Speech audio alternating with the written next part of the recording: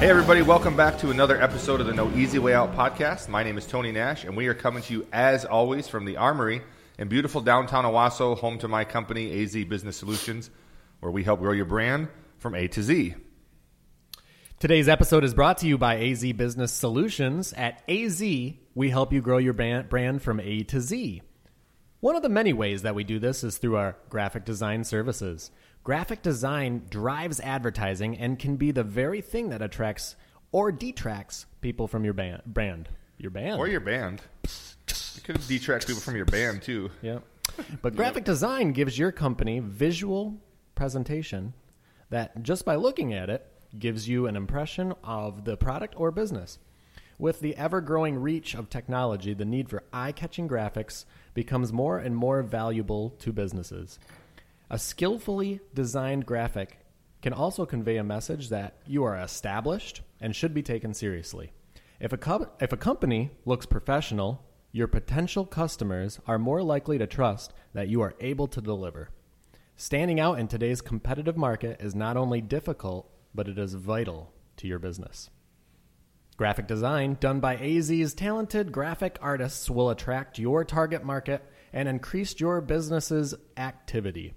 Visit our website at www.az.co to see some of our work and let us start helping you stand today. I think that's supposed to say stand out, but that was good. Jordan, you crushed that one. This is much better than that's last a 9.1, Jordan. 9.1. You're moving up on the return. Did you do some reading exercises this week? I had another extra cup of coffee this week. So. Very good. Some multiply worship coffee. We'll get into that here in just a little bit. Well, how's everyone doing today? You guys doing all right? Good. Rocking out. We had rocking the merch today. Rocking one hottest of our merch in the brands. game. Yes, that's right. Multiply worship. Well, we had a really fun video shoot yesterday over in a little town called Otisville, Michigan. Yes. We went to a place called Sobczak, not like it's spelled, Sobtzak. I think it's Polish. Sobczak Engineering Technologies, LLC. It was fun. It was a lot of fun. Yeah. And out of that deal, I forgot to bring them this morning, but I got a free pair of brass knuckles. Yes, you did. So, why don't you have them here, Tony? I meant to bring them. To show our audience we were there. And this guy, he does like CNC water jet stuff, and he makes stuff out of metal. He makes unique parts that you can't find, and he was showing us some of the stuff, and he pulls out this set of brass knuckles that he made for somebody. I mean, they're not brass, they're metal knuckles. Yeah. And I just became like a little kid. I'm like, oh, those are sweet. He's like, you want them? And I didn't even hesitate. Like, there was no professional courtesy. Like, I was like, yes, right now. So I took them, and I hacked them. Gimme. Yes, exactly. And I found it's illegal to have them, so I have to keep those concealed. But I'm surprised you're putting it on your podcast. Yeah, that you I got this, them. You know? I own a pair of brass knuckles. So now, come get me. Not just my guns are deadly weapons. But I wanted to bring this up to you, Zach. So our mutual friend, a young man who played on my basketball team with Zach, named Jesse Porter. Jesse, shout out to you. This is the only shout out we're going to get. But he just kind of became his own little entrepreneur. He's out of work. Yeah. And Jesse, we all know that Audrey's pushing you to do this. We know you didn't want to do it. We know you wanted to sit home and play Xbox. But his wife... Actually, it's PS4 he plays. Oh, PS4. Sorry about that. It's all good. So his wife put out a post that he is offering to clean people's cars. His services, for money. Yeah. Hey, that's what you got to do. Maybe she was tired of having him at home. Yeah. Maybe she just wanted to make some money. But we hired him to clean out the AZ van. We did. Have you seen it yet? No. What's the finished product look like, Tony? Is well, it good I would say this, Jesse. Let me just be honest with you. Look deep into the camera and listen to what I'm saying to you right now. The camera. He can't see the camera. Look deep into my eyes. I'll look deep into the camera. You look deep into my eyes. I'm going to give your services a solid 9.5. That's you good. Remember from our coaching days, we don't give anyone a 10 because there's always what? There's always room for improvement. Always room for improvement, right? So you could do a little bit. I hit some Cheetos under the front dash, and they're still there, so you missed that. But I would say for price, we're going to give you a 9.9. It was a value. It was a steal. It was a great price. It was a great price. So if you need your car detailed in the midst of the winter, Jesse Porter, reach out to us. We'll hook you up with him. He'll come to your house. He'll come to your business. He'll pick up the car. He'll clean it for you, bring it back, spot free. But he only takes the Cash App. He doesn't take Venmo. He takes Cash App. He doesn't take Venmo. So you got to either have cash or Cash App. Jesse, if you're listening, download Venmo. That's what everybody uses. Or maybe it's just me. Is He's Venmo way more behind. popular? It seems like everyone wants to use the Cash App. I have it all. Like I told you, I have Apple Pay, so I don't really know what people use. So that's why I have it all. What are the kids using? Just in case. Venmo's where it's at right now. Okay. I still use PayPal, personally. PayPal, yeah. Wow. Yeah, I got that one too. That dated you. All right, we'll get with the times. All right, well, I am really, really excited about our guest today.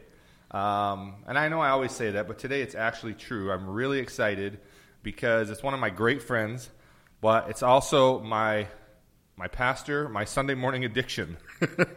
Pastor Jason Georges, welcome to the show. Thank you, guys.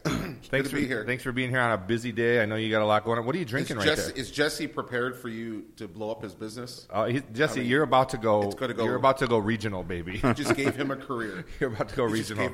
You're not going to need to go back to work after this. What are you drinking there in that can?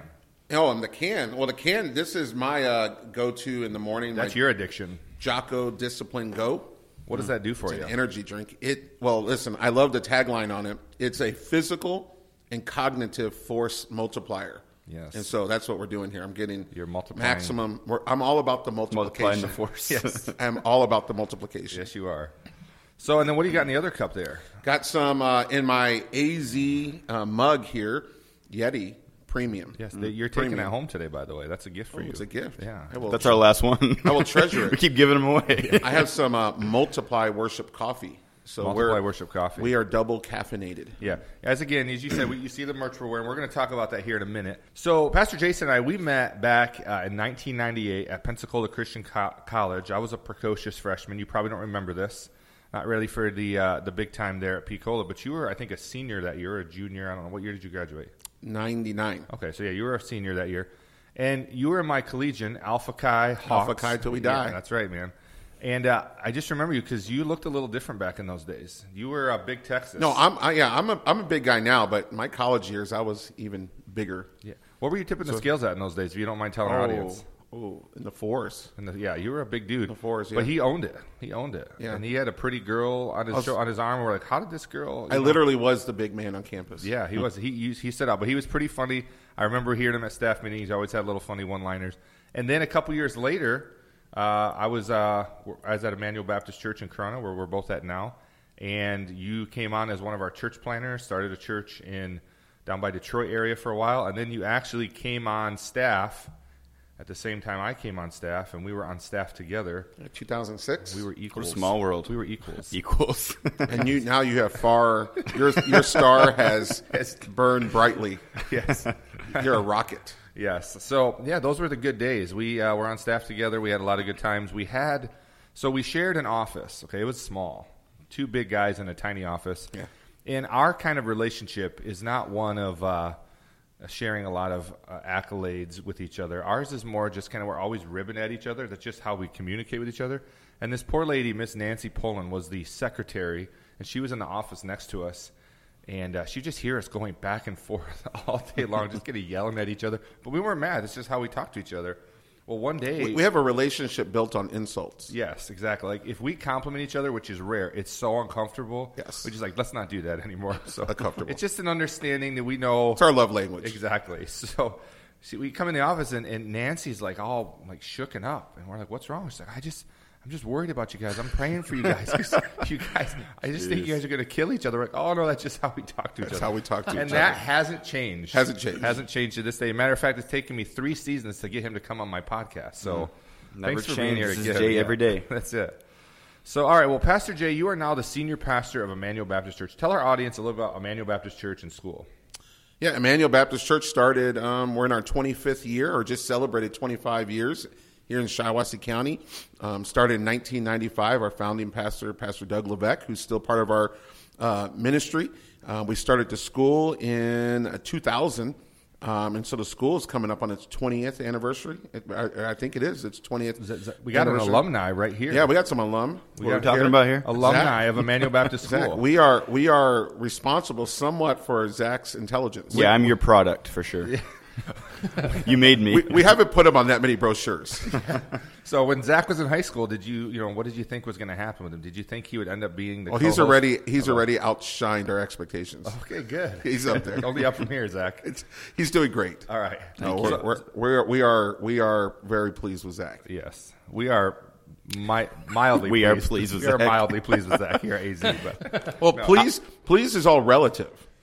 So Okay. part of you ought to be thinking like, well, man, I've already passed what you were expecting. So no, Zach's doing good. That's good. See, there's the insult. Yeah, we can't help it. We can't help it. compliment sandwich. We can't help it. All right, so go ahead. You were talking about the school and the church. I apologize. No, yeah.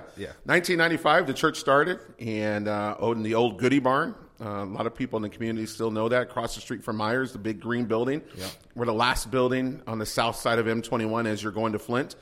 Tractor dealership, Goody Barn. And in 1995, the church started, and a budding congregation here in Shiawassee County. And the Lord has just given us 25 years of great success. I mean, the church has had steady growth of people and influence and projects and things that we've been able to be involved with. And so it's been an amazing run, and we are passionate about Shiawassee County. Yeah. And this is where we call home. It's a great place to live, great place to raise a family, and great to be part of the community. You know, I think the thing, when you think about Immanuel and I think about our place in the community, what I enjoy about Shiawassee County, I pastored in Detroit, and in Detroit, or the northern suburbs, you could pull off the greatest event, you could do a bunch of things, and you would not get noticed at all. I mean, you're just swamped up in all the news. No sense of community. Yeah, it's so big. Yeah. But here in Shiawassee County, there is an opportunity to get on the front page of the newspaper, of the Argus. There's an opportunity. In other words, you can really make a difference. Your voice can be heard, and really as our desire is to help be part of the conversation of how to shape this community going forward. Yeah. And to be a voice at the table. And I think that's represented not simply in positions, but in people. And, you know, a lot of people call Immanuel Baptist home. It's their home church. It's where they serve and love. And a lot of people in the community know people from Immanuel Baptist Church. Yeah. And I like to believe, and I think the general consensus is 95% of the time, we're not perfect, right, that it's a good experience. Yeah. And if you have a neighbor or a coworker that's connected with Immanuel, that's a good person. Yeah. And that's a good neighbor. It's a good coworker. It's someone that you want living on your right hand or your left side. It's like State Farm, like a good neighbor. Like a good neighbor, we're there. Well, Zach and I both go there, and I know me. I love it. It's a great church for not just me, but there's things for my kids, our family. My parents go there. My aunts and uncles go there. My cousins go there. So we really, really love the church, and we just actually celebrated 25 years. Zach actually created a documentary celebrating 25 years called Multiply Worship. You're welcome. It was a good job. You're welcome. That was great. If you haven't seen it, it's on our YouTube channel, right, Zach? Yes. It's on our YouTube channel, and it's on Immanuel's YouTube channel as well. We'll put a link in the comments. Yeah, we'll put It's also on my YouTube channel, by the way. Yeah, let's put a link in the comments below so you can go watch that. It's very inspiring. It's amazing to see what God has been able to do in our community in 25 years, and it will stir you. If you have any heart at all, it will stir you to see the amazing things that have happened. So it's definitely worth watching. It's about 25 minutes long, but it's really worth the watch, and I think you will enjoy that. Now, I know you got some new hires coming on. One of your associate pastors, Pastor Josh Levesque, is actually going to start a church out of Immanuel in Dearborn, Michigan. And so you've brought some new employees on. Talk a little about some of your new staff that you got coming on. Yeah, well, we're excited. Josh has been on our staff for 5 years, and we're transitioning him to our church planning pastor in Dearborn, Michigan. We're reproducing ourselves there. But that's given us an opportunity organizationally to kind of go to the next level. And I know that's a theme of your podcast and your business. Yeah. Instead of just simply replacing an employee, because I think that's the easy way out. That's the easy way out. You're right. And every employee, especially, we've always kind of taken the idea of we hire people and then create a position. Yeah. You want good quality people, high character, in our context, that love the Lord, are passionate about the vision and mission that we're about. So when one transitions out, it's hard to replace that person because they're so unique in their role. So we've taken this opportunity to kind of reorganize ourselves. I felt like we were at our capacity in a number of different ways. In our physical property, we're at our capacity. We need more seats. We need more space. We've paid off our mortgage 2 years ago. That's increased our financial capacity, but now our personnel capacity. So we brought on his brother, Jesse Levesque, which is kind of not a typical hire for us because he's not another pastor. Yeah. He's actually a couple of classes short of an MBA. And so I was telling Jordan before we started here, it's a little bit different hire for us because normally we would bring someone in that's very familiar or has been trained in church things. Right. And then we're going to kind of teach them all the business of the church. Right. And now we're bringing on someone that has the business side of it, and now I'm kind of familiarizing himself or training him in the nuances of church work. Well, and the good thing is he grew up in a pastor's home, so so he does have some, point of reference. But yeah, it's awesome. And then you got Brother Les coming on soon with the pastoral staff. So. Yeah, Les is in our launch position. So we have a staff position that we're creating that's designed to launch men into ministry. Yeah. And so it's a 2-year rotating position with the hope that he comes on and then goes and plants a church, pastors a church or something like that. Yeah. So a lot of exciting things going on at Immanuel right now, but tell our audience a little bit, a lot of people in our community watch our podcast, and so tell people about some of the exciting things happening right now, in the next couple of weeks, months at Immanuel Baptist Church. So we just came through, winter. We're in basketball season right now. We're almost done. And then our spring starts, and we kick it off with an event called our Multiply Worship Missions Conference. Last year, we brought in, I think, 15 missionaries from our friends at Vision Baptist Missions. From all over the world. In Alpharetta, Georgia. Yeah, that's where home base is for them. It represented missionaries from across the globe. This year, we're bringing in a dozen of them. And these are people who have dedicated their lives to taking the gospel of Jesus Christ to the uttermost across the globe. And we want to partner with them. We want to support them. We want to pray for them. We want to be a part of their ministry. And it's part of our greater vision of multiplying the worship of Jesus Christ by multiplying the worshipers. And we want to do that to the uttermost. And I love that the gospel, the power of it, we can change the world from Corunna, Michigan. And that's amazing to me. Now, that's not because, while we love Corunna is a dot on the map for most people in the world, but that's how big God is, that God can change, things that happen in Corunna can change the world. Yeah. Of course, anyone that's from Shiawassee County knows that. Yeah, absolutely. It's the epicenter. It's the epicenter. It's the epicenter. Well, it really goes along with your whole philosophy of ministry, which is multiplying worship. Right. And as we've mentioned several times, we're all wearing one of our favorite brands, Multiply Worship. I got Jordan's got Still a hat. is. Oh, he's got the Multiply Worship hat there as well. He likes to rock it backwards, But that's kind of your brainchild. What do you call? These are our social influencers. Yes. I mean, micro influencer. Yeah. There you go. So but Multiply Worship is kind of your brainchild. It's something that you kind of developed based on your philosophy of ministry, and we're going to get talking about that. But Jordan, I think you know a little bit about Multiply Worship. Tell us a little bit about Multiply Worship. Yeah. Multiply Worship is an authentic lifestyle brand built to inspire everyone, every day, everywhere, to multiply worship. Through branded products like Multiply Worship coffee and clothing, we are able to support the work of worship, multi-corporate, Try that last line multiplication. Again. Yeah. Okay. Through the branded products like Through branded products like Multiply Worship coffee and clothing, we are able to support the work of multiplication, worship multiplication. Here we go. This is the take right here. It's a tongue twister. Through branded products like Multiply Worship coffee and clothing, we are able to support the work of worship multiplication around the world. Easy for you to say. All right. So, Pastor Jay, we know we've mentioned this now several times. Yep. And so before we get into the brand Multiply Worship, tell us what that phrase, that statement, multiplying worship, means. I think for me, at the end of the day, it begins with this. Before you can know what to do, you got to know the why. Why are you doing what you're doing? Mm-hmm. And ultimately, the why for me is Jesus Christ. And Revelation chapter 4 and verse 11 says, He is worthy. He is worthy, O Lord, to receive glory, honor, and power. Thou hast created all things, for thy pleasure they are and were created. And so Jesus Christ is King, and he is worthy of all our worship. And more than my worship, he's worthy of worship that is multiplied. Mm-hmm. And so that kind of defines who I am and what I'm about. And so we say it this way, to multiply the worship of Jesus Christ by multiplying the worshipers. And so in a given week, I have 168 hours. Worship is more than what you do on Sunday morning at 10:30 for us. 2680 East 1021. If you come join us. Shameless plug. Shameless plug there. Worship is more than what happens on Sunday morning. Worship is your entire life. The Bible says to do all to the glory of God. And so every hour, everything. This podcast is worship. The way you go to work is worship. Your family, that's worship. That could all be done for God's glory. And at the end of the day, I have 168 hours that I could give to God. And so if I were to live my life perfectly and dedicate every one of those hours to worshiping him, at the end of the day, he is worthy of more than that. Yep. He's worthy more of that.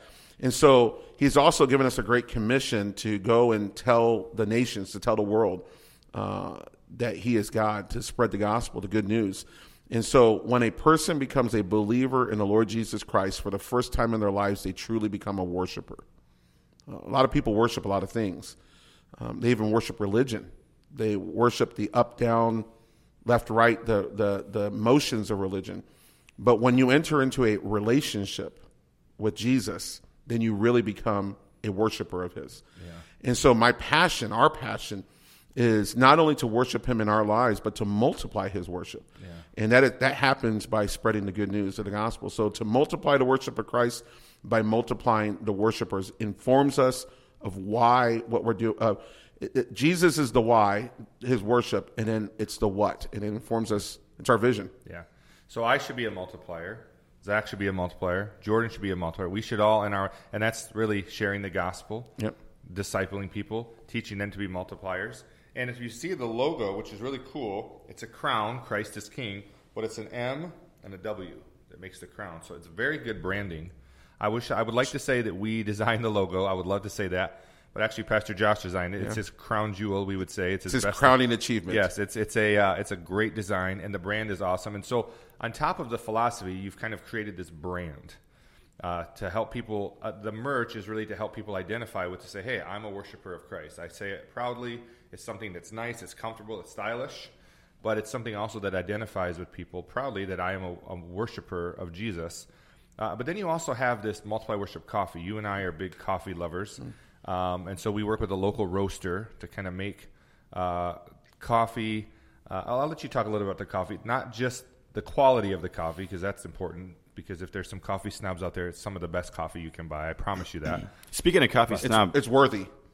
Real quick, so we made you Multiply Worship coffee today. Mm-hmm. Let's see if you can guess which kind that is. Ooh, which roast? There's 4 kinds to choose from. That's a great question. I was trying to ask it a lot earlier, but you're just going, man. I'm a talker. Ooh, you got to swish it around in his mouth. Swish it around. Get the little sniffing going. It is either is it the Adoniram? It's a trick question. It is not Multiply Worship coffee. Are you serious? Got him. Are you serious? Dead serious, man. Actually, it did. You were thinking that, weren't you? No, I was thinking there's something off about it. It's not your coffee. It's not as smooth. It's not as smooth. That's it. Yeah, dump that stuff out. Here it is.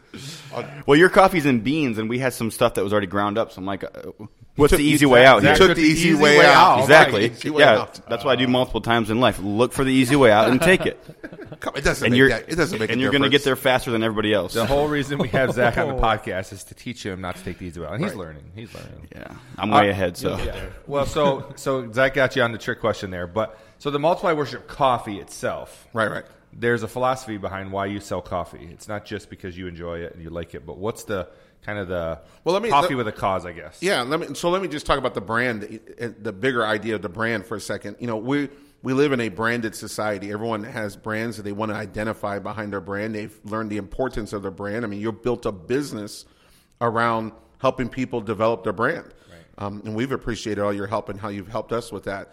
And so I wanted to create a brand that represented who we are about. I mean, there's a lot of things I could wear, but I don't know if they would represent really what I'm about. So I wanted something that would remind me every day of what my mission is, my purpose, my reason.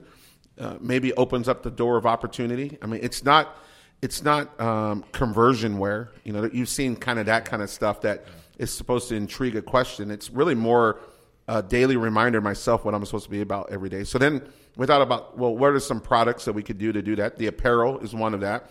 But then we're coffee lovers. And every church, regardless of your denomination and whatnot, what's synonymous in every church is there's coffee. They serve coffee. Unfortunately, sometimes there's bad coffee. Yeah. A lot of times, and I don't want to disparage that, but we can. Churches have kind of wanted to improve in the coffee game, and so we took an opportunity to remodel in our church facility and dedicated a spot to this, a coffee counter, and through a partnership with a local roaster, was able to come up with some exclusive beans that represent a coffee brand that is allows us to share the brand with churches and other believers, so that every day and you're drinking your cup of coffee, you can remember what you're about. I'm about multiplying the worship of Jesus Christ. What's cool about it is we've named them after what we would call the fathers of the modern missions movement. And so Carey, Hudson, Jutz, Adoniram, Livingston. Yeah, these were I call them the OGs. And these are the original worship multipliers. The OMs. Yeah, the OMs. And so it's a little homage to them. Yeah. Yeah, and then also you have a program where you can buy coffee for your church, but some of the proceeds of the coffee actually go to support global missions. Yeah, so one in a number of different ways, the proceeds from the coffees go to support missionaries directly. The other thing that we do is we provide missionaries that are home on furlough and deputation with coffee. Right. And they drive a lot of miles. So if they want to use it to keep themselves caffeinated, that's fine. A lot of them give them away bags to pastors as gifts, just as thank you for hosting them. Or they might even sell them on their missions table. Yeah, and they keep all of it. Keep all of it. Yeah, keep all the money. All the proceeds of Multiply Worship brand, the clothing and the coffee go to support worship multiplication. Yes. So it's a good brand.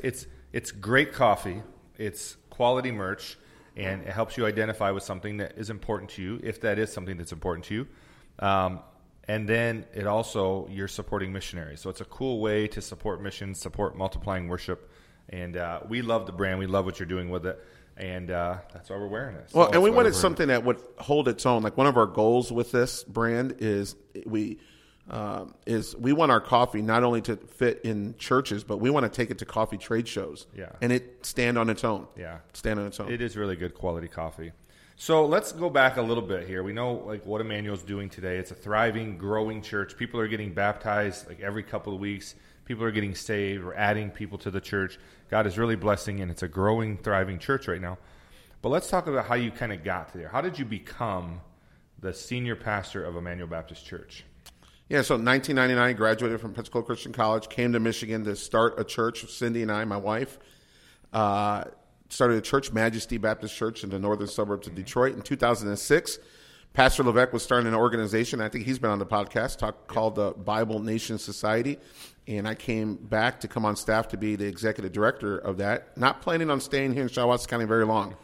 This was going to be a pause. It sucks you in. You can't. Once you couldn't leave. You can't leave. I was planning only to pause here, and a couple of years turned into multiple years, which then brought up the topic of a transition change. And him and I worked together for about almost 5 years in preparation to transition our pastoral leadership, which is a critical moment in a church's history. Yeah. The ball can get fumbled, and a lot of churches really struggle with pastoral transition in it. And the devil. I've been through 4 pastoral changes, and Immanuel's is the only one I've been through where there wasn't a mass exodus of people after the new pastor came in. And most of them there wasn't a mass exodus right away, but within the first 6 months, as people realized this is a new regime change and I don't like it, just left. And we haven't experienced that at Immanuel. So that... Not yet, at least. Not yet. Well, if it happens now, it's all on me. Yes, that's right. It's not because of the transition. It's not because of the transition. Yeah, no, and listen, I credit a lot of Pastor Levesque, just the wisdom that he had and the humility and in orchestrating the transition. And we kind of came up with a vision and a plan, and then we stuck with it and saw it all the way through. And God really blessed that. And it really gave the church family a lot of confidence. They knew who they were getting. Yeah. And really what he did allowed us. It's like we revved the engine with the parking brake on, and so that when we made the transition, we got through it real quick, and there was some pent-up energy, and so the church started experiencing growth from the very first year, and every year the last 5 to 6 years now has been growth. Yeah. We've grown physically, number-wise, financially, in all the different categories. I was just going to say, from an outsider looking in, because I'm, kind of third party. I have my own home church and everything, but looking at Immanuel Baptist, it's wow, that church is really doing awesome things. They're growing. They're, God is really blessing that congregation. So that's my 2 cents there. I mean, I can see it. Yeah, praise the Lord. Mm-hmm. Yeah, it's. I think it's a good. It's good for our community to be able to see that, and there are, probably close to 1,000 people that would call Immanuel Baptist Church their home in Shiawassee County, their home church. And that's just a reflection of what God is doing and what God continues to do. And so I think one of the favorite things, kind of what Jordan was saying, that I enjoy hearing in the community is when people will go, oh, that's the church that's always doing something. Yeah. Because it's always busy. The parking lot is, right. we have a Christian day school. So there's 120 people on campus every single day. The calendar is full. There's always something going on. And that communicates vibrancy in life. Right. And there is a lot of life. The whole community can see you guys are very active and involved in many areas. And we're right on the main drag. Yeah, so you that's can't, huge. If you leave Owasso, you can't. If you're headed towards Genesee County, Flint, you can't help but pass us. And so you see the parking lot's always full. Always got something going on. But to me, I just had this conversation with somebody yesterday. Pastoring is not a career; it's a calling. It's a calling. Now, obviously, it's what you're doing for your career, but it's not a career choice. It's not like, well, I think I'll be a pastor. Now, some people, we would call them a hireling, do just choose a career path.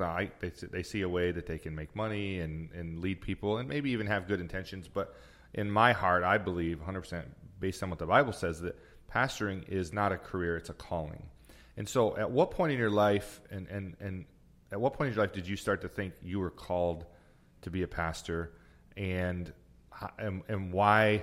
Well, we'll get into the why for a second. But what point in your life did you start thinking that you were called to be a pastor? Yeah, in high school, I really enjoyed science. Actually, marine biology. Where was high school? San Antonio, Texas. William Howard Taft High School. Yeah, I'm surprised you haven't said the word San Antonio yet. Yeah, that usually flows through your conversation. I'm a Texan. Got to play some. So the backstory in being the big guy. All my exes live in Texas. Yes. So. The backstory of being a big guy was got to play some Texas football a little bit, and so which is like religion there. Yeah, it's a big deal. But where were we going? You were saying calling. Yeah. So I went to Pensacola Christian College. It's the only Christian college I knew existed, and I'd actually spent a summer interning or just working in a church, helping out at a church here in Michigan over in Port Huron. Decided to go to Pensacola Christian. The second semester I was there, we have open revival services. And I heard someone preaching, and I remember thinking to myself, man, that'd be fun to do someday. And had never had that thought before. Yeah. And went back to my dorm room and was really struggling with, not struggling, but just contemplating that. And tried to call some friends. No one answered the phone, which was good. I was hoping my senior roommates were in the room that I could talk to them. No, they weren't there. It was just me and God. And the Lord brought me to this Bible verse, Joshua chapter 24 and verse 24. And it says that the children of Israel heard the voice of God and obeyed. And I really took that as, God was speaking to me. And his calling was clear, and I just needed to obey. And so I didn't struggle with it. I remember if I had a conversation with God in those moments was, if I'm going to do this, you got to go with me, which was a silly, of course he's going to go with us. But that was my heart. And then from that day, just never doubted that this is what God has called me to do, which gives confidence. When you're doing what you're called to do, that's what gets you through the hard days. That gets you through the days of doubt. That gets you through the days when the statistics or the circumstances ought to tell you to quit. Yeah. Your calling tells you to keep going. Right. Keep going. And if you have found calling in your life, you are blessed. Yeah. You are blessed. If you are doing what you know you were designed to do, you are blessed. You have found it. Yeah. Because then you never go to work. Yeah. Yeah, you're winning. Well, I will tell you, for me, Pastor Jay is one of my best friends, probably my best friend. Yeah. I don't want to say it because that's kind of a compliment. Kind of a compliment. One of my best friends, all right? There's others.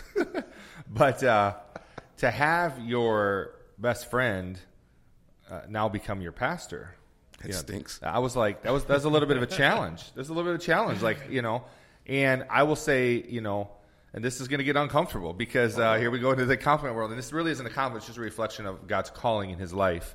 So I'm not going to count it as a compliment, but I'm going to give God all the credit on this one. I got you.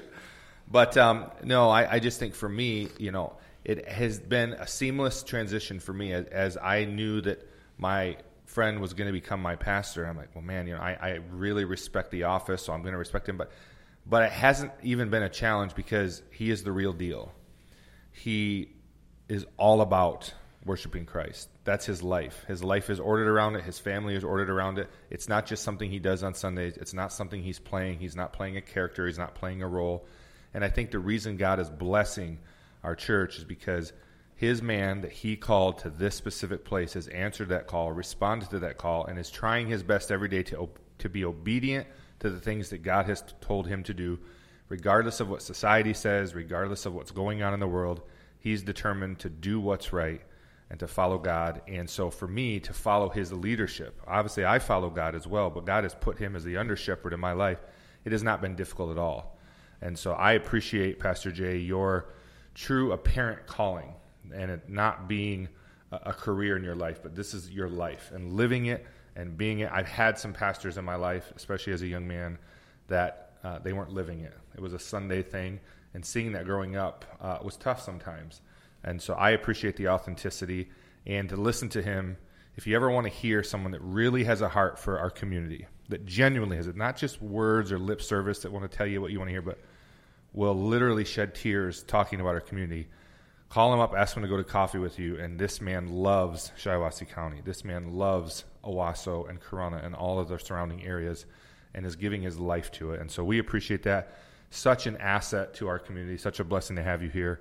And we are just going to continue to pray that God continues to bless the church and use you in that work.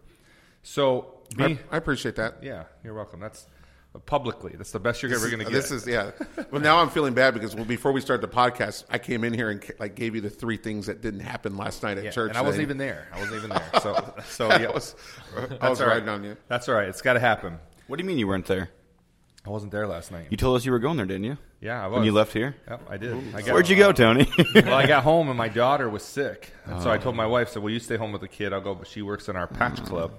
And there was 2 other people out, so she couldn't not be there. So sounds like a made-up story. Well, but the cool thing is, while he was not able to be there physically, which we find a lot of people today, he was able to connect with us virtually. I was. So you can get we're streaming everything, platforms, Facebook, our website. Yeah. And we're so glad that AZ Business Solution helps us with that. Yes. Yes, we do. Yes, we do. Producing a quality broadcast. And it's getting better every single day. So from Texas, never probably thought you'd end up in Shiawassee County, but here you are. But we're going to, before we start to talk a little bit about 2020, because always at the end of our show, we talk to our guests about 2020 and how their organization responded to it.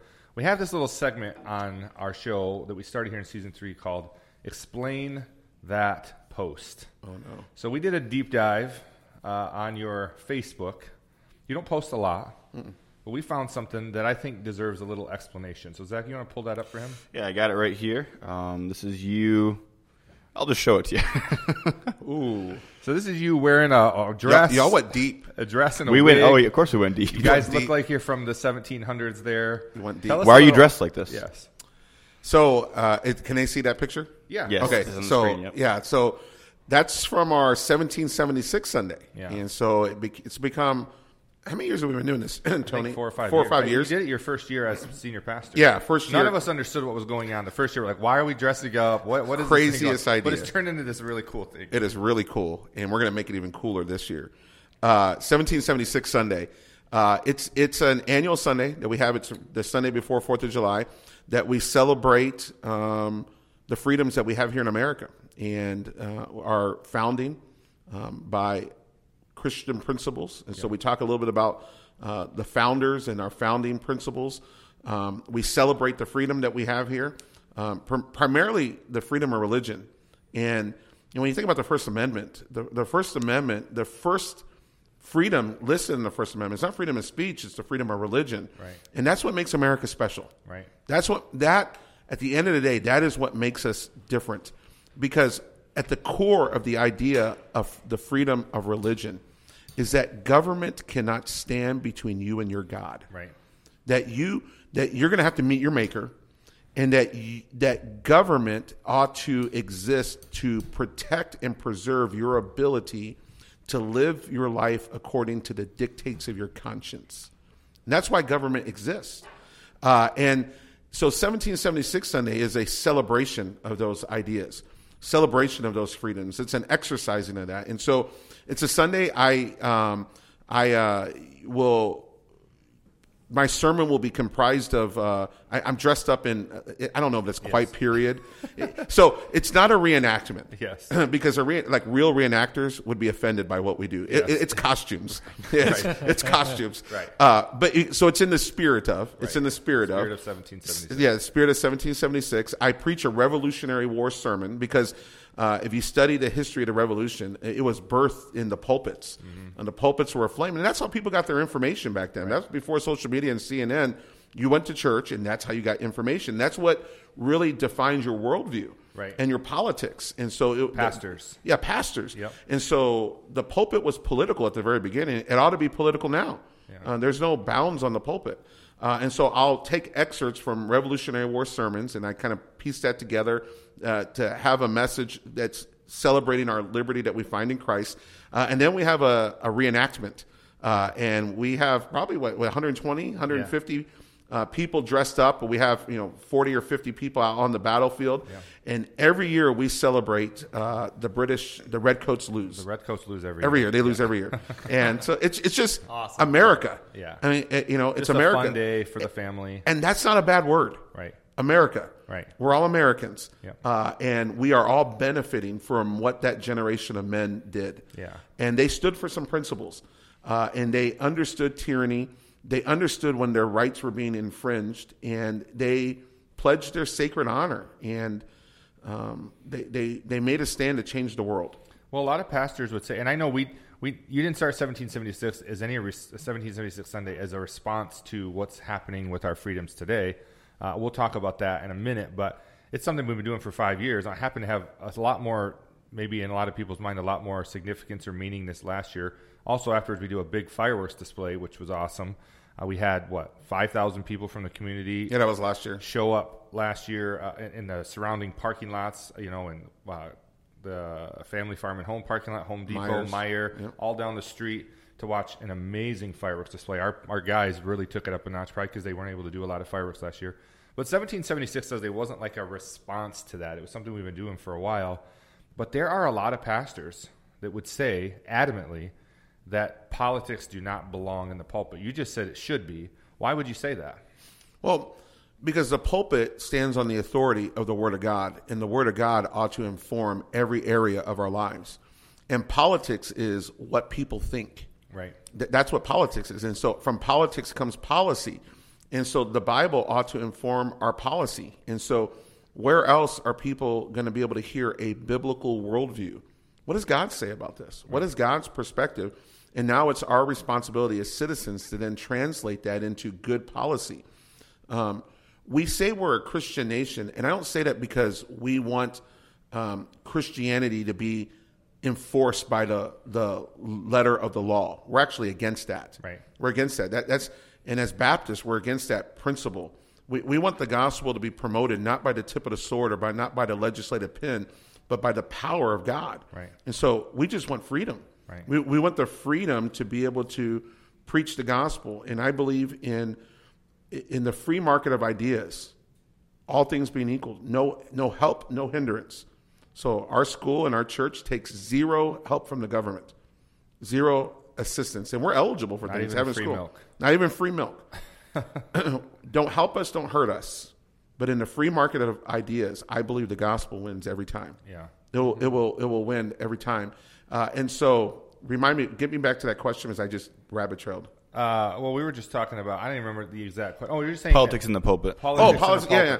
A lot of pastors would say, no. Yeah. So it doesn't belong there. Yeah. So we are preaching principles, not promoting personalities. That was alliterated. Did you do that on purpose? I did that on purpose. If you listen to me, you can't help it. Can't help it. Preaching principles, not promoting personalities. Yeah. And so, I've been very clear about that. And so it doesn't matter who the politician is. If you are espousing a good principle, we're going to support that. If you're espousing a bad principle, we're going to call that out. And we're going to say, that's not right. That we ought to be principally against that. Right. We ought to be principally against that. Mm-hmm. But I'm also very, very sensitive and very determined that Christians, the Christian movement is not co-opted by personalities. Right. We only follow one personality, and that is Jesus Christ. Right.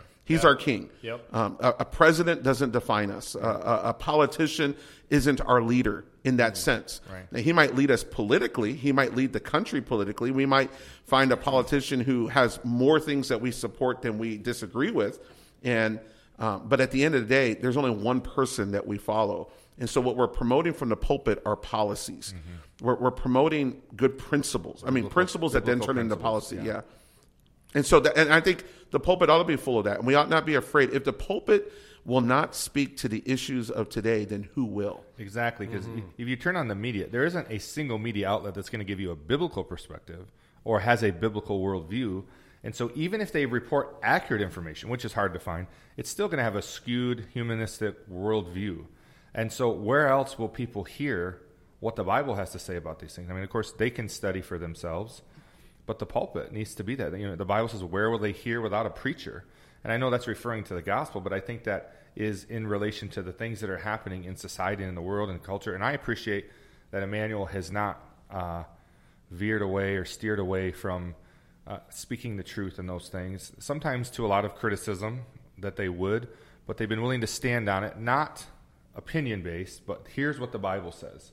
Here's what the Bible says about these things, and here's, if you're a true follower of Christ, here's how you should be responding to what's going on in the world. So let's go back. Let me, because you kind of hit on Immanuel might receive criticism. Right. Well, first of all, we don't exist for the compliments or the criticisms of the world. Right. We're living for the glory of God. Right. So we don't steer the ship that way. But I am absolutely convinced that Jesus Christ is God. With every fiber in my body, Jesus Christ is God. I think the people that attend Immanuel are convinced. We're convinced that he has revealed himself in the Word, the Bible. So that's his word. That's not man's words. Those are God's words. And they're powerful words because it's the mind of God, the very thoughts of God. And so when anyone would look at Immanuel, you should come to this one assumption, that we are living out the logical conclusion of our faith. And that's where we're at. Yeah. If you believe that Jesus is God and you believe he has revealed himself in his word, then now our pursuit is, what does that word say? What does the Bible say? And then to live that out to the best of our ability, not perfectly. Yeah. We're incapable of doing it perfectly by his power. That's our quest every day, to live the truths of God's word to the best of our ability. Yeah. Well, I know that, all of these topics are so heightened right now because of what's happening in our nation. 2020 brought something that none of us have ever seen in our lifetime, and obviously a global pandemic that shook the world to its core, right? And then the response to that pandemic has been crazy. It's been crazy.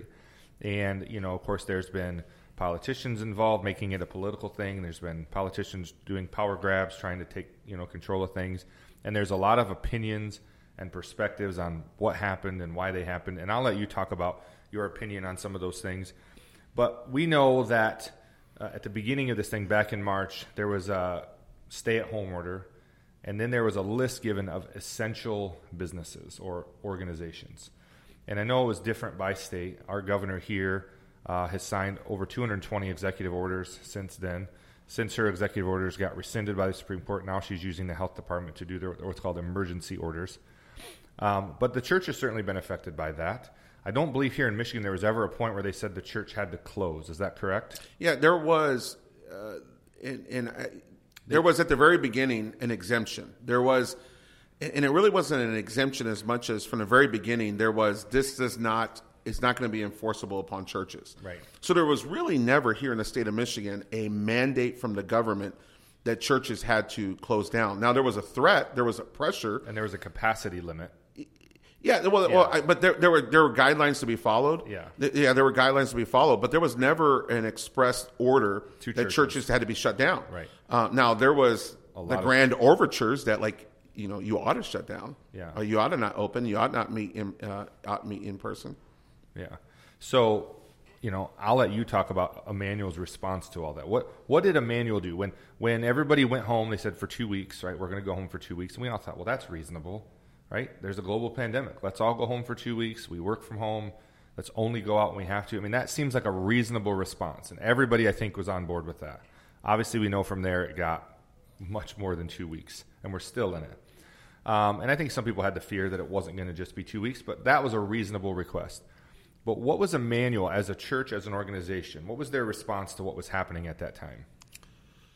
Well, I think we had just finished our missions conference last year. Yeah. Next week, we're now the school's shutting down. Schools are shutting down. We shut down our school, in-person school. We went along with the pattern there because at that time we didn't know what we were dealing with. No idea. And so we took the virus seriously. There is a virus, and people do get sick from it.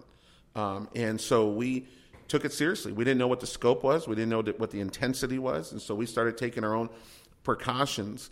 But in any moment of crisis, and that's what this became, a matter of crisis of conscience, you have to resort to your principles. What is the guiding principle here? Mm-hmm.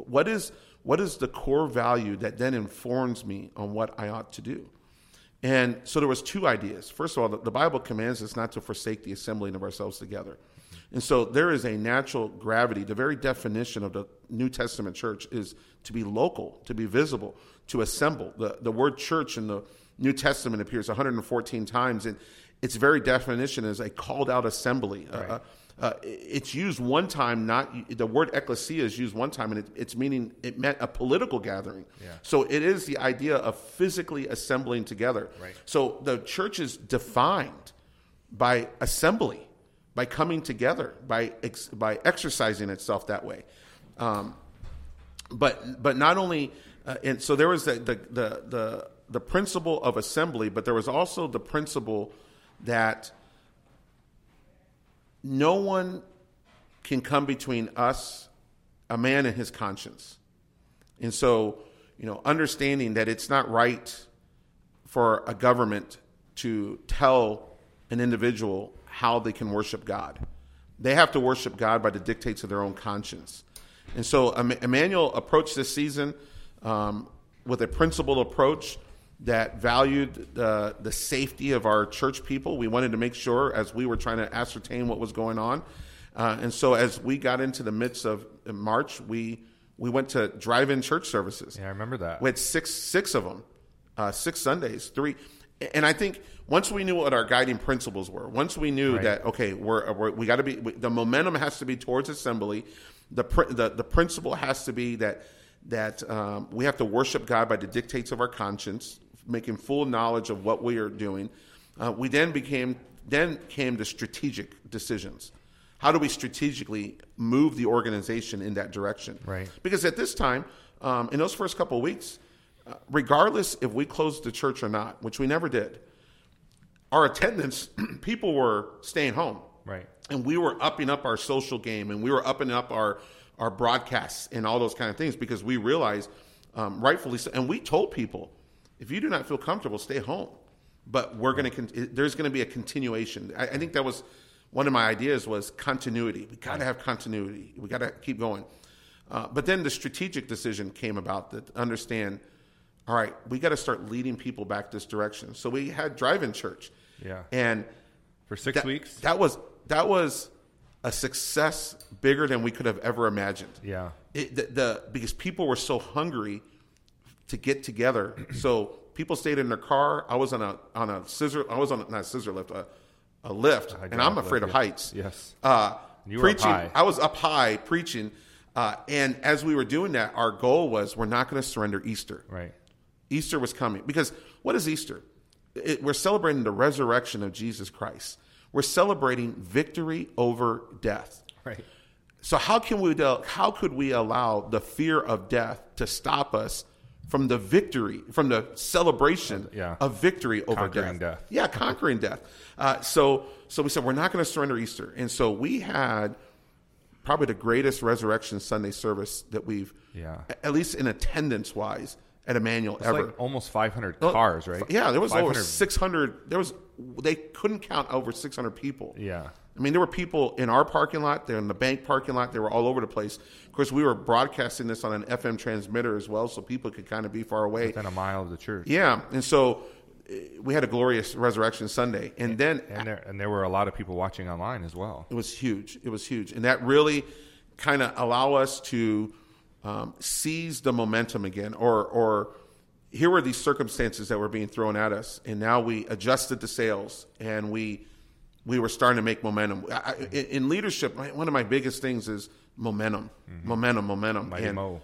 And that we were losing it. I mean, COVID just stopped everyone in its tracks. And so one of the very first things that I was most concerned about was, like, how do we regain momentum? And drive-in church was a tool that the Lord allowed us to use to recapture the momentum. Right. It got everyone from running away to turning back and, I can do that. Yeah. I can go to church in a car, right, and sit there and be safe. And so that's what we did. And then after that, then we spent 3 more weeks outside, and the focus of that was knowing we have to come back in. Right.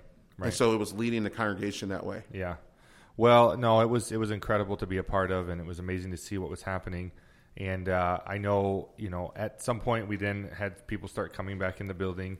We had the chairs all distance apart. We still to this day are doing a touchless service, meaning we don't pass offering plates. We have the words up on the screen, so you don't have to touch the hymnals. If you don't want to, you can.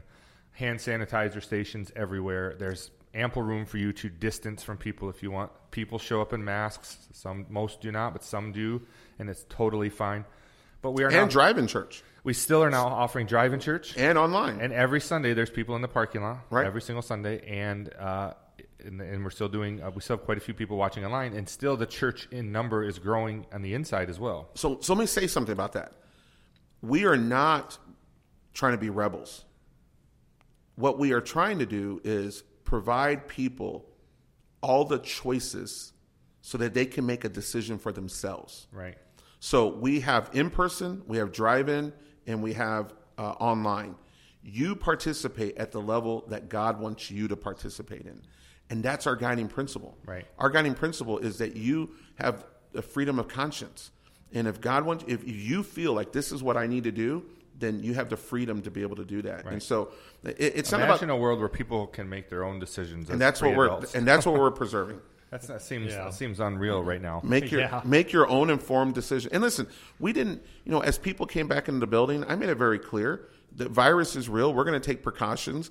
You're assuming a risk. You're assuming you're making an adult decision.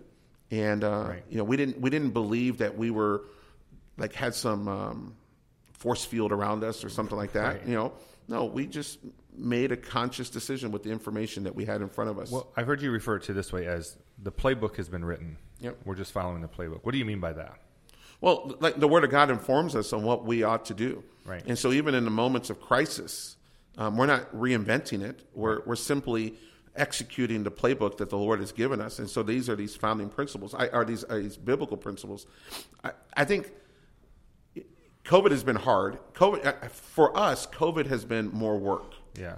Which is all right. Yeah. There's nothing wrong with hard work. There's nothing wrong with working hard.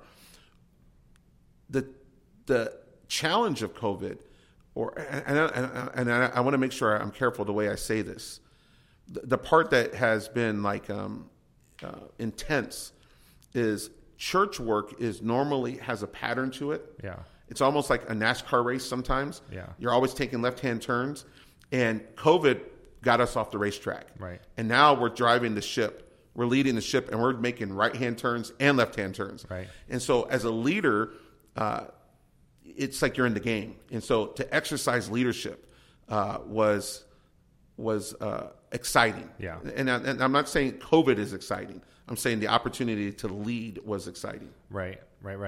Well, I know that it's not the nature of Immanuel to kind of be reactive to things. We're a very proactive church. We do, like you said, we follow the playbook. This is what God told us to do, so we're going to do that in some way, form, or fashion. But there were a couple of comments that we saw. I don't know if you saw them. I saw them through different social media feeds where people had their opinions about what was happening at Immanuel. particularly with the drive-in church, there were several comments. Not several. I saw 2 different comments. People said, "Oh, that's the church that doesn't care about people, and that they're trying to kill people by telling them to come to a parking lot and stay in their own car." And my response to that was, the world is worried about saving people from COVID, and Immanuel is focused on saving people from hell. And I know that wasn't necessarily the church's exact. That was my response to that. But what would you, as the pastor, say to someone that said Immanuel doesn't care about people or care about people losing their lives? What profiteth a man if he should gain the whole world and lose his own soul? That's what the Bible says. Amen. And I said earlier that we are living out the logical conclusion of our faith.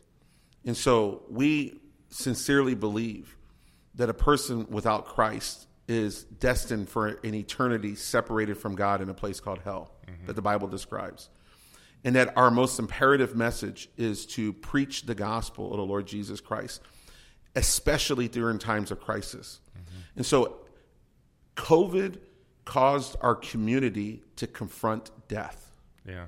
And we're still confronting that. Our world, really. Our world. Yeah. But I'm talking about our community. Yeah. They were being faced with their own mortality.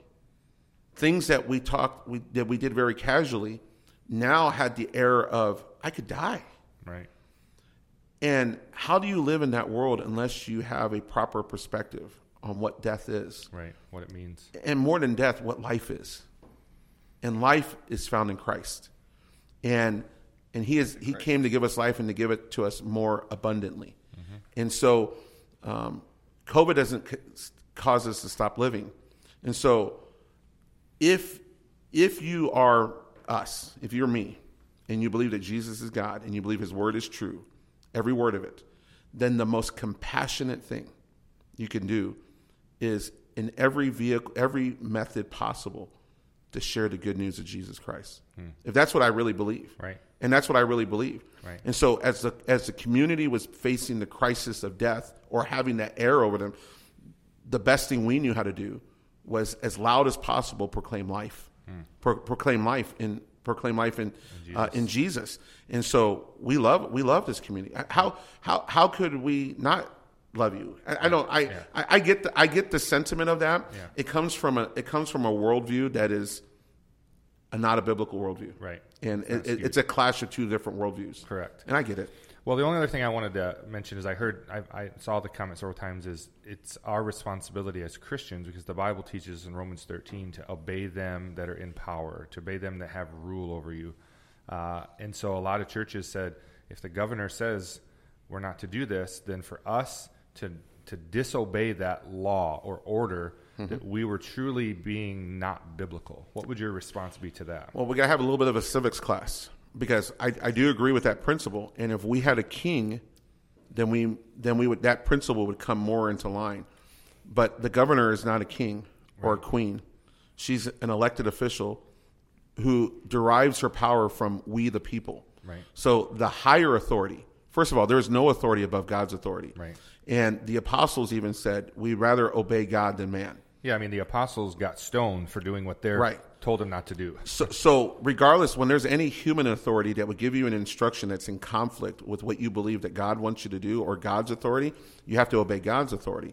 But even underneath that, the higher authority here in America is we the people. Right. And we the people, and that is codified in the Constitution of the United States. And that the governor works for us. The governor works for us. And so, and the Supreme Court has validated this. And it took a barber to protest. It took a barber to push it all the way through. Yeah. You know, kudos to Carl Mankey. Yeah. Kudos to Carl, because, he saw the principle. You can question motive. I'm not here to question a man's motives. Right. I just know what principle he was standing on. And it was proven right. Yeah. It was proven right.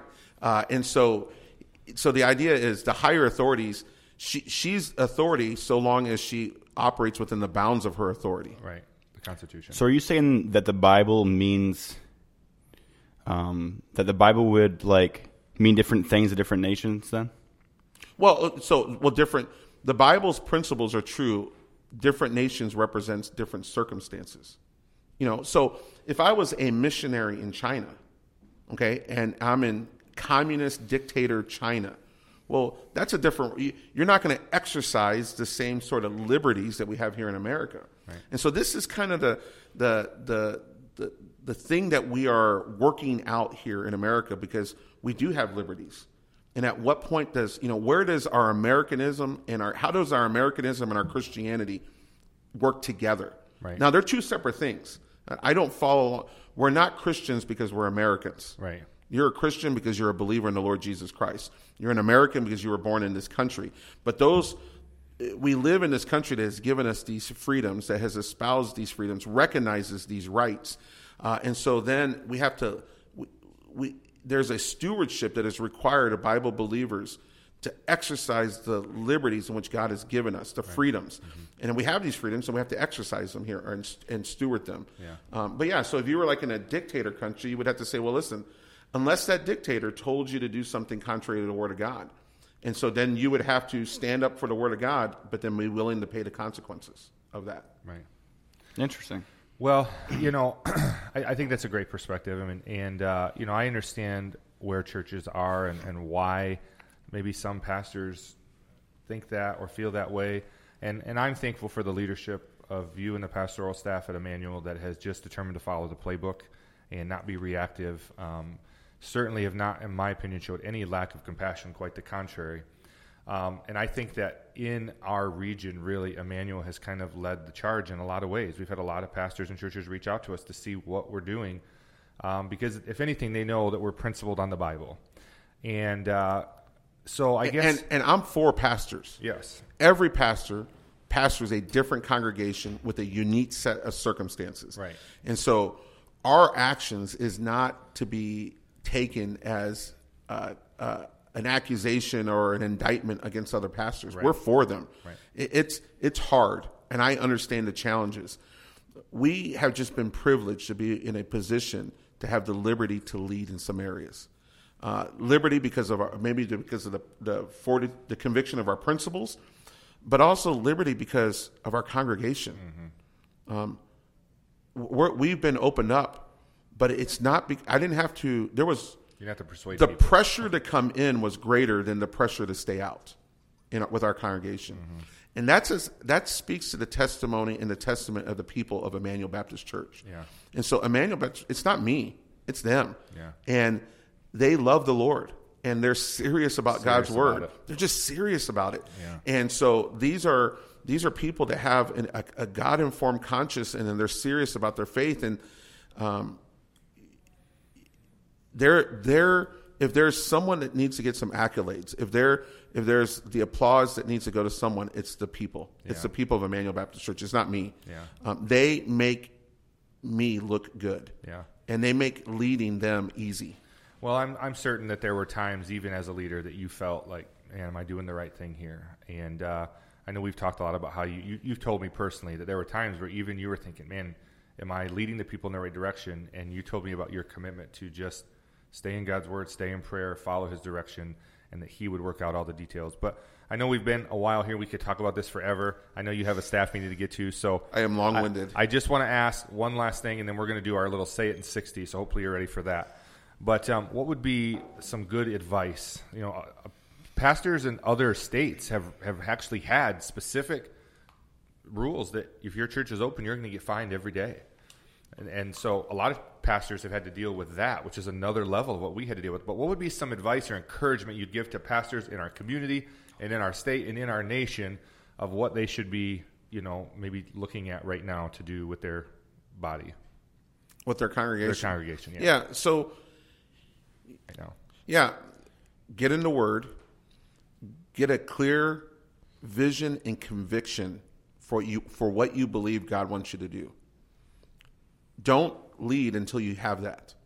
Don't lead until you have clear direction, a confidence, a conviction that you know what the guiding principle is, that the Bible is informing you in order to lead your congregation. And then pray for the wisdom to come up with a strategic plan. Mm-hmm. Sometimes we have a great idea, but the execution, it's all in execution. Right. It's all in execution. Right. And it's the same thing with churches. And it's the same thing with businesses. How many businesses have a great idea, but poor execution. Right. And so there's a way to execute it, and you got to know how to execute that within your congregation. But lead. Yeah. I think the end of the day, my advice to pastors would be lead. Don't be led. Yeah. Don't listen. Don't listen to the wrong voices. Yeah. And that's the problem. Yeah. Don't listen to the wrong voices. Listen to the voice of the shepherd. Yeah. Lead. Somebody who has no biblical perspective or worldview should not influence the opinion of what a pastor should do with God's church. And I think that a lot of pastors have been more afraid of what the public perception would be to the people that would never even visit their church, but will certainly have an opinion about it. I mean, the people that gave some really harsh opinions about us are people that would never come on a normal day. And so to allow those opinions to drive what you're doing with God's church, that's not your church, is really, to me, a mistake. And so anyways, well, listen, I appreciate... we're not defined... Our Christianity, our church is not defined by the critics or the culture. It's defined by the Scripture. Yeah. And that's it. Good. And so the culture and the community has an idea of what they would want us to be. There's an expectation. We get phone calls all the time of people presuming upon the church what a church ought to do. Yeah. But they don't get to define the church. Right. The Lord defines the church. Yeah. We're going to do a little segment we call Say It in 60. You can win a $25 gift card to one of our local businesses if you can answer all these questions in 60 seconds. So go ahead and spin the wheel to see what you're playing These are for. great places. They are. These are great places. Let's I love local. I love local. Johnny V's. Oh, really? Johnny V's. I think Johnny his V's. favorite. He loves We could do a whole other podcast about this. real Michigan barbecue. We could do a whole other podcast about real Michigan. Shout out Kevin Dietrich. Yes. Love what you're doing. Yes. Real Michigan barbecue. All right. So for a $25 gift card do it. to Johnny V's Real Michigan barbecue, we need Zach's got a 60-second timer. So is the key here what I say or the key to get done in 60? The key is to get done in 60 seconds. Okay, so these are your answers. There's no But if wrong you say answer. some good stuff, then we'll No, clip but what I'm this saying and is the way you lose is by not Not getting done in Yes, 60. correct. Not answering all the questions. answering the question. I'm just going to throw And stuff if out you there. give good answers, I gotta get the we'll barbecue. make this its own standalone clip. Brisket, gotta secure the brisket barbecue. for the brisket. That's right. Okay, that's not theirs, but he can Yes, get it. he He did. put that as okay. All right. All right, Brisket Zach. for the brisket. 60 seconds are on the clock. Yep. You ready? I'm ready. And You are you ready? Yes. Time starts now. What is a must-read book? Extreme Ownership by Jocko Willink. What is a daily habit that everyone should do? Prayer. What is your favorite podcast? The No Easy Way podcast, followed by the Jocko podcast. What is a must-binge TV series?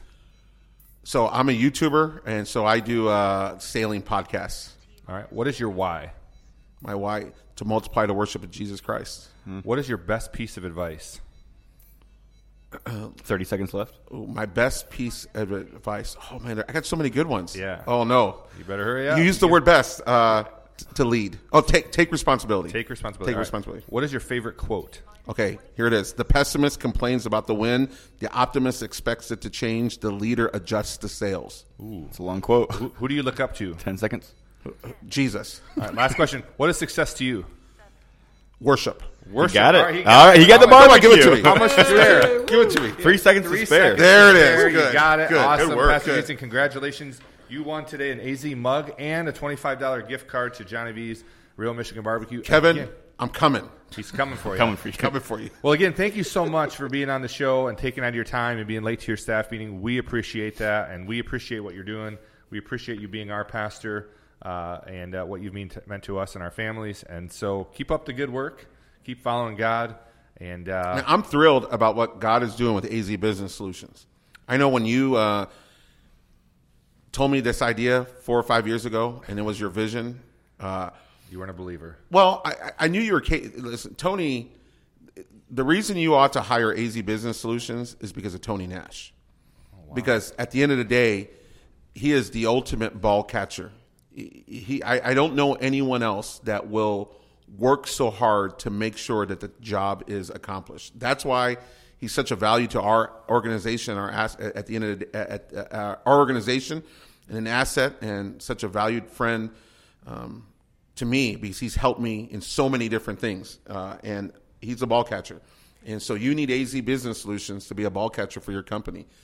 They won't let you down. They will get it done. Wow. Well, I appreciate it. We need to do this more often. I know. So This is the first time we've ever known how we really feel about each other. 20 years. I appreciate it. All right, Pastor Jay, so thank you so much for those kind words. That was awesome. I didn't pay to do that, so thank you for doing that. But before we go, why don't you tell everyone, look into that camera right there, tell everyone where they can find Immanuel Baptist Church and Multiply Worship. Yep, we'd love to have you come join us and worship at Immanuel Baptist Church in Corunna, 2680 East M21, right across the street from LAFQ and Myers, the big green building. Come. The first thing you will experience is the friendliness. You'll walk in the door and you'll be greeted. You'll be made comfortable, to feel comfortable, and that you're amongst friends, and you'll feel the energy and the life. You can find us on social media. Look up Immanuel Baptist Church at Facebook, ImmanuelAlive.com. We live stream all our services. So if you want to try it before you show up, come and hear us preaching. Hear the preaching of God's word and how we worship together. And then Multiply Worship, multiplyworship.co. Get some coffee, support worship multipliers around the world, and wear the gear that represents what you want to be about. You were created to worship, and wear a brand that represents a person who wants to make the worship of Jesus Christ paramount in their life. Well, again, thank you for being here, and thank you for joining us. As my mother always says, you can't and never could until you tried. So go out there and try something great today, my friends, and don't take the easy way out. We'll see you next time.